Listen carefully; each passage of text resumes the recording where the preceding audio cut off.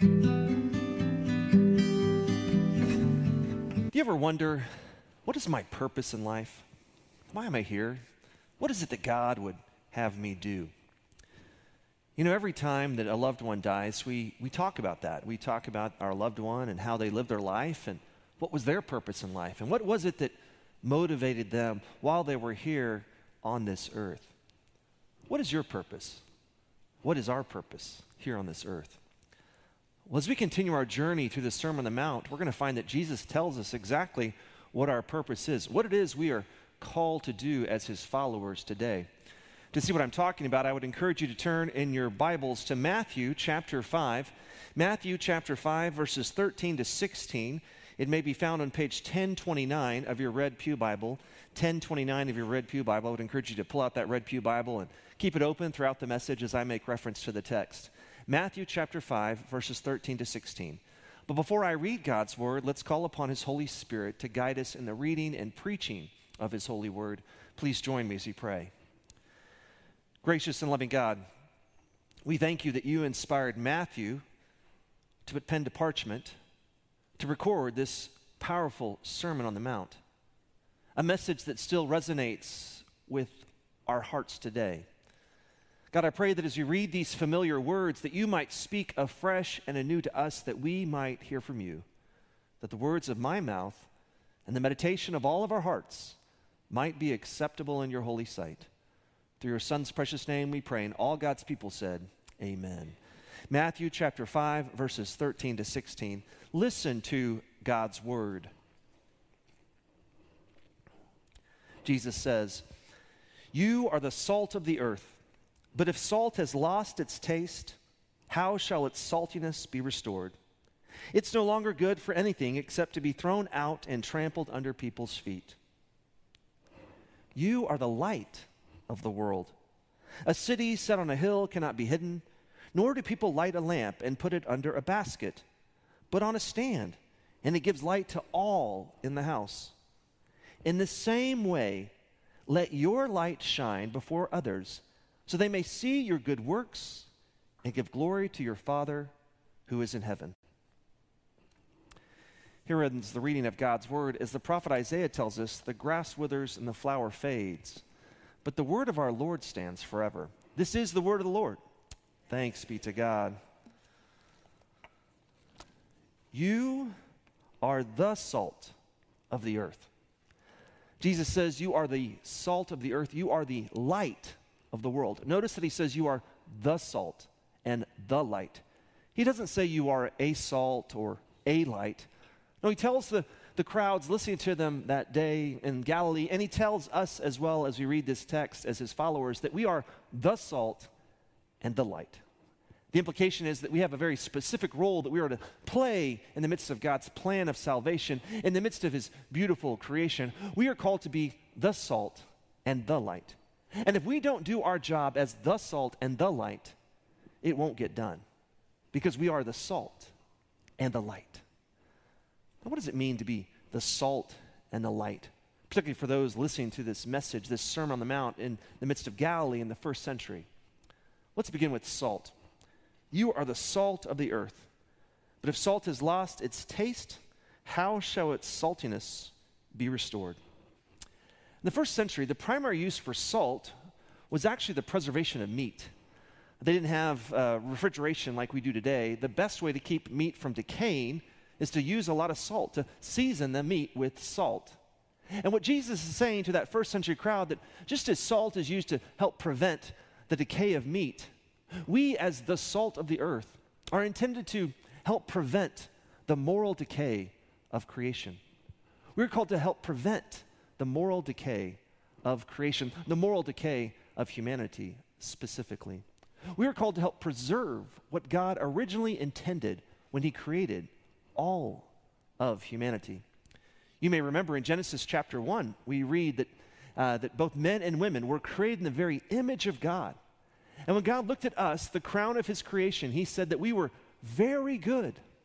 And in Genesis chapter 2, our first parents have a wonderful communion with God where there's no sin, there's no shame, there's no fear, there's only love. But then in Genesis chapter 3, our first parents, Adam and Eve, commit that original sin of eating the forbidden fruit. And then all of creation is corrupted with that original sin, so that we now inherit a sinful nature that, left to our own, we are prone to wander from God. In fact, theologians often say that we are sinners not because we sin, but rather we sin because we are sinners. We have a sinful nature that, left to its own, is rebellious against what God wants. We are naturally selfish. If you don't believe me, put one toy in between two toddlers and see what will happen. They will not naturally share. We are naturally covetous. When we see someone else has something we want, we covet that. We break that 10th commandment. Yes, naturally we are covetous, but as salt of the earth, as followers of Jesus, we're called to be generous. Generous as our God has been generous to us in giving us his one and only Son. Yes, naturally, humanity is promiscuous. But as salt of the earth, we are called to be chaste in singleness or faithful in marriage. Yes, naturally, as John Calvin pointed out, the human heart is naturally an idol factory, chasing after the different idols of this world, whether that be money, sex, or power. But as followers of Christ, we're called to be salt. We're called to be faithful to God, to seek first his kingdom and his righteousness. Amen? Yes, we are the salt of the earth, called to preserve God's original intention for creation, called to make things better. Because salt doesn't just preserve, but salt actually brings out the beautiful tastes of a particular food. I love the way that Eugene Peterson in The Message translates this verse, Matthew 5, verse 13. In The Message, he says, "Let me tell you why you're here. This is your purpose in life. Let me tell you why you're here.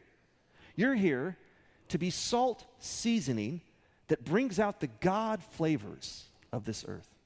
We're called to be salt seasoning that brings out the God flavors of this earth. We're called to make things better. Just the right amount of salt can make any dish better. I found this out in the 80s when my mom was cooking green beans all the time.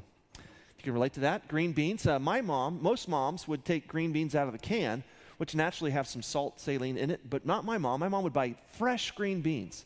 And she'd cut up the ends of the green beans, and then she would steam the green beans so they were still crunchy.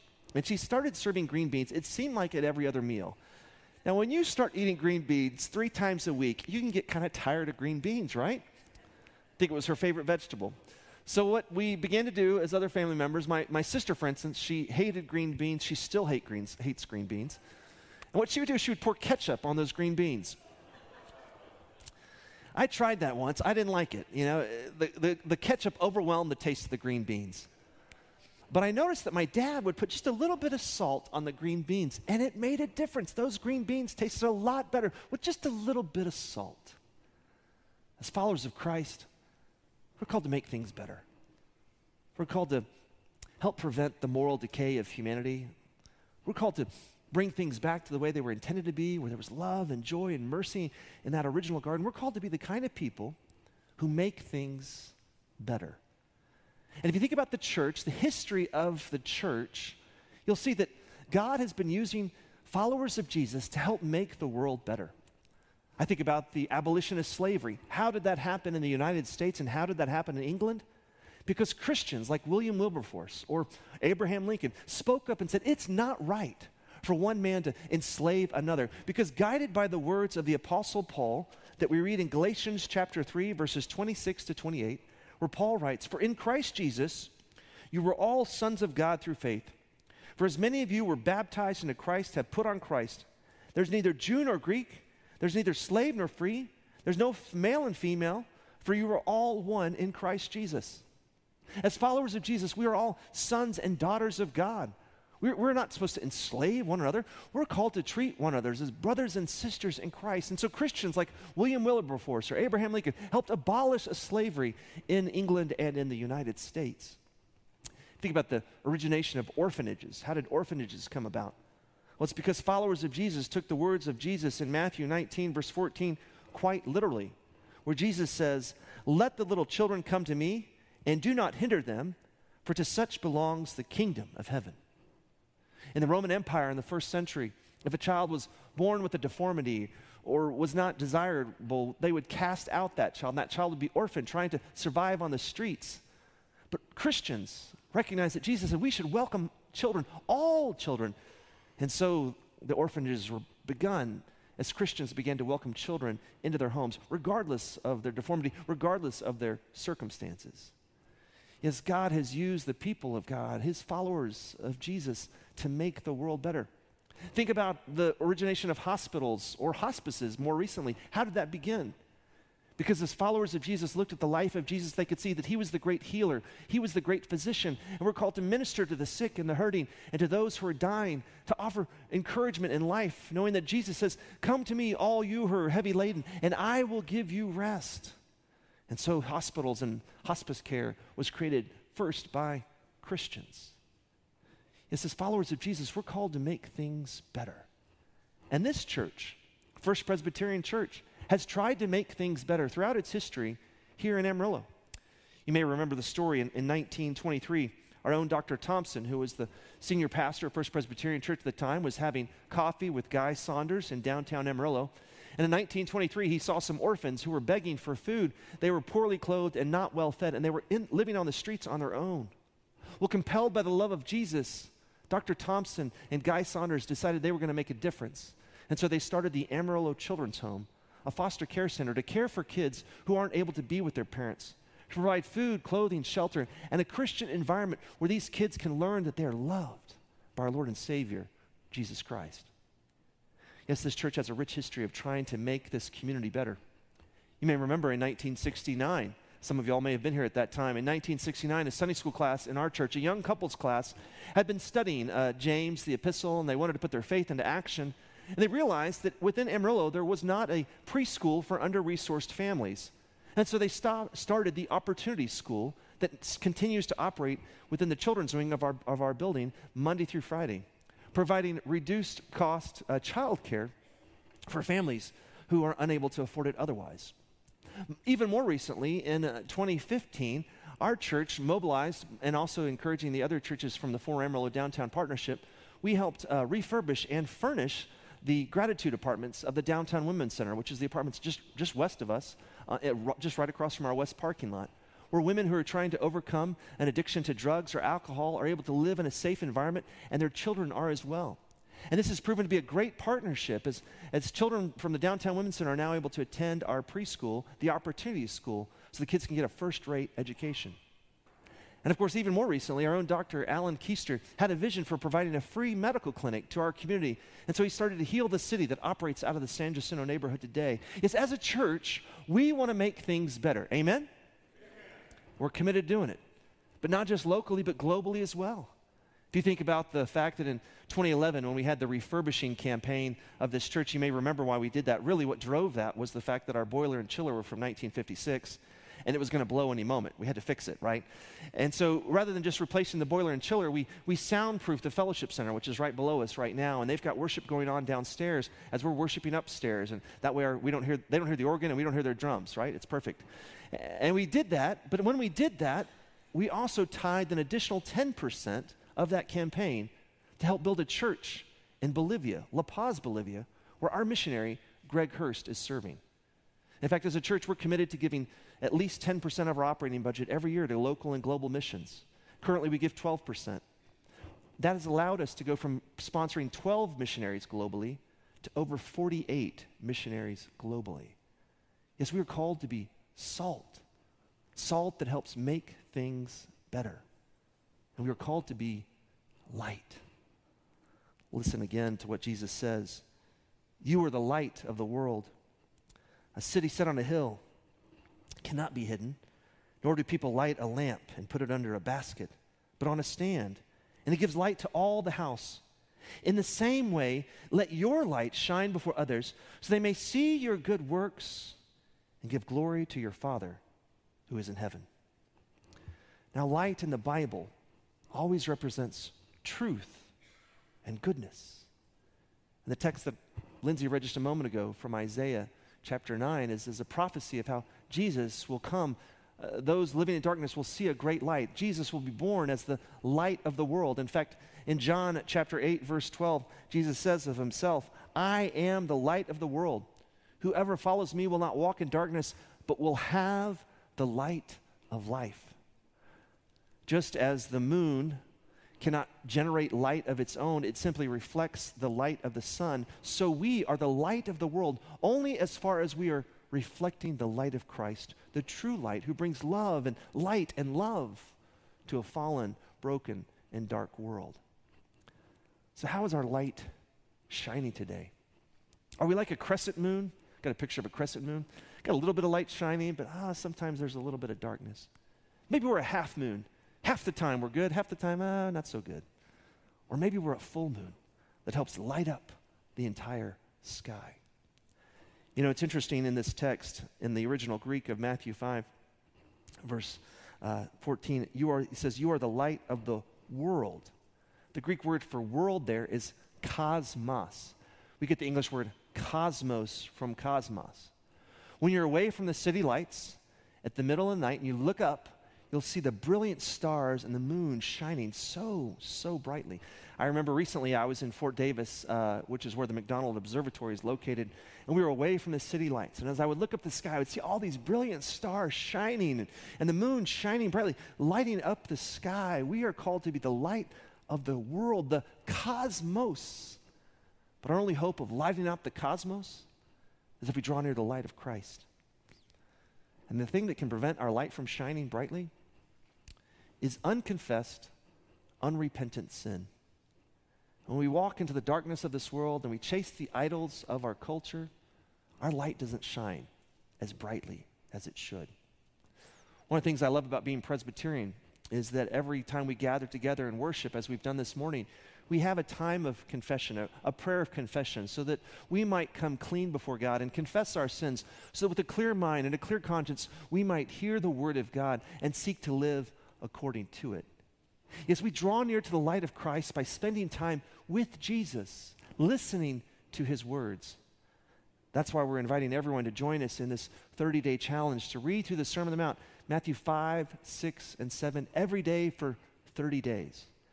Now, a quick word here. If you've missed a day or two, it's okay. Just pick up and keep on reading. The idea is that you'll read through the Sermon on the Mount 30 times.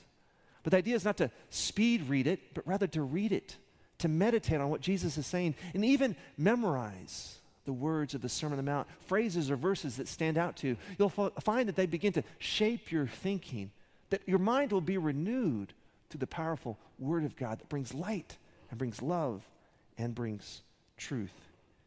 Yes, we are called to be a light to the whole world, not just here in the sanctuary as we gather together as the body of Christ. No, we're called to be light to the whole world, to go out, just as Jesus says, you don't light a lamp and then cover it with a basket. You light a lamp so that it might illuminate the whole house with the light, so that a city on a hill should shine throughout the countryside. Yes, we're called to be the kind of light that goes out into the whole world, not to hide that light, but allow that light, the light of God's love, to shine through us throughout the community of Amarillo, throughout the world. I love the way Dietrich Bonhoeffer says it. Dietrich Bonhoeffer was a theologian during Nazi Germany who boldly spoke out against Hitler. And he wrote these words in The Cost of Discipleship. He says, a community of Jesus which seeks to hide itself has ceased to follow him. A community of Jesus which seeks to hide itself has ceased to follow him. Dietrich Bonhoeffer, at the great risk of his own life, who was ultimately martyred for his faith in Christ, spoke out against what Hitler was doing to the Jews. He was willing to be a bold witness. Do we have that same kind of courage? We're going to be a bold witness for the love of Christ? Are we going to point others to the good news? Are we going to be the kind of people who make things better, who boldly speak out for justice and truth and mercy, who seek to be instruments of God's grace and love, who allow our light to shine brightly? You know, I began this sermon by pointing out that whenever someone dies, a loved one passes away, we think about their life. We talk with other family members about their life and what they accomplished and what they did, and we talk about, what was their purpose? What was it that motivated them while they were here on this earth? I remember a few years ago having that conversation about my own dad when he died in 2018. As we were sitting around talking about my father, we talked about the fact that my dad was the drama director at my high school for 30 years. He was the drama director at Midland Lee High School in Midland, Texas. And my dad had a real ministry in the drama department. First off, his ministry began because he only chose plays that were morally appropriate for high school students. There are a lot of plays out there that are not morally appropriate, but my dad would only choose plays that were morally appropriate, had some kind of moral message. I remember my senior year for the one-act play, we did A Man for All Seasons, which is the true story of Thomas More, who stood up to Henry VIII, who was trying to force Thomas More to give him an annulment of his marriage. He said, no, you're married, you need to stay married. He took a stand, Thomas More did, at the cost of his own life. He did all of those kinds of plays, but not only did he try to select certain types of plays that had a good moral message, but he also would reach out to those students who had lost their niche in high school, who had lost their way. I remember specifically I had a classmate who was a really good football player. He was a really strong guy, but he had a severe shoulder injury that made he could never play football again. Without football, he wasn't sure what he was going to do. But my dad knew about his injury and reached out to him and said, hey, I need a really big guy in my next play. Would you be in our next play? I'd love for you to try out for this play. And so he did. He proved to be a pretty good actor. I remember there was a young girl who's 2 years younger than me when she was in middle school as a freshman and as a sophomore in high school. She was a cheerleader in middle school, cheerleader in freshman, sophomore years of JV. But then she headed into her junior year. She didn't make the cheerleading squad. She was cut, and we were all kind of surprised by that. She didn't make the squad, and she kind of had a crisis of identity. She's I've been a cheerleader my whole life. What am I going to do now? My dad reached out to her and said, I need a young woman to be in our play who can actually be, she was my daughter in A Man for All Seasons. I was Thomas More, and she was my daughter. I need someone who looks a little bit younger than Howard. Would you be willing to be in a play? She won an award for that play. She was an award-winning actress in that one-act play. She was a great actress. My dad's ministry was basically living out the Sermon on the Mount, trying to treat others the way that he would like to be treated. You see, Jesus tells us to do the kind of works. What kind of works is he talking about? He says in Matthew 5, verse 16, in the same way, let your light shine before others that they may see your good works and give glory to your Father who is in heaven. What are these good works that Jesus is talking about? Well, as you read the rest of the Sermon on the Mount, you'll see that these good works are that we're the kind of people who love. Don't get angry. We're the kind of people who pray for enemies and pray for those who persecute us, who are willing to turn the other cheek when others insult us. We're the kind of people who go the extra mile. We're the kind of people who ultimately live out the golden rule of treating others the way that we would like to be treated. You see, in my dad's life, he'd had moments where he'd been rejected. He knew the pain of that. But he also knew the joy of being invited to participate. And so he'd invite other students who had lost their way, who'd lost their niche, to participate in what he was doing, to encourage them with the love of Jesus Christ. How are we being a light in our place of work, in our schools, in our neighborhoods, in our social circles? How is the love of Christ shining through us so that others can see our good works and give glory to our Father who's in heaven? I think that God wants us all to live out that golden rule, to put the needs of others before our own, so the light of Christ might shine brightly through us. But what's the key to becoming the kind of person who naturally lives out the golden rule, who can see the need of another and naturally you want to meet that need, who's naturally merciful, as Jesus says, blessed are the merciful, for they will be shown mercy? How are we to become the kind of people who naturally live out the Sermon on the Mount, who naturally reflect the love of Christ? Well, I think the key thing we can do is we can meditate on this, the cross of Christ. For at the cross of Christ, Jesus practices what he preached. Jesus, who was without sin, put the needs of others before our own and died on a cross. If you may remember the story, as he's hanging on the cross, he prays for those soldiers who are mocking him and those who are chastising him, saying, Father, forgive them, for they know not what they do. Jesus turned the other cheek when people were slapping him. Jesus loved them and offered nothing but grace and forgiveness to them. And he offers the same grace and forgiveness to all of us. If Jesus is willing to love us in spite of all of our sin, shouldn't we be willing to love others with the same unconditional, sacrificial love that we've received from Christ? Yes, the key to becoming the kind of people who are salt, who help preserve God's original intention for creation, who help resist the moral decay of humanity. The key to becoming the kind of people who are light, who allow the light of Christ to shine brightly through us, is to meditate on the cross of Christ, where the love of God was made most clearly known, where we could see that God doesn't just love us this much, he loves us this much. And there's no greater love than the love of Christ. How will our light, the light of Christ's love, shine through us this week? Please join me as we pray. Gracious and loving God, I thank you. I thank you, Lord, for this beautiful sermon that Jesus preached to a crowd of people who had been rejected by the religious elite in Jerusalem because they had been demon-possessed or had epileptic seizures or had some kind of disease. And everyone thought that the disease was because of their sin. But the truth is, we're all sinners in need of your grace. So God, in gratitude for your grace, I pray that we might humbly walk with you in such a way that we are salt, that we make things better, that we help prevent the moral decay of humanity, that we seek to get it back to the way it was in the garden. And I pray, Lord, that you might use us to be light, a light of your love, so that others will see our good works and give praises to you, our Father who's in heaven. Help each one of us this week discover how we can be salt and light where you've placed us. We pray this in the strong and precious name of your Son, who is the Christ, and all God's people said, amen.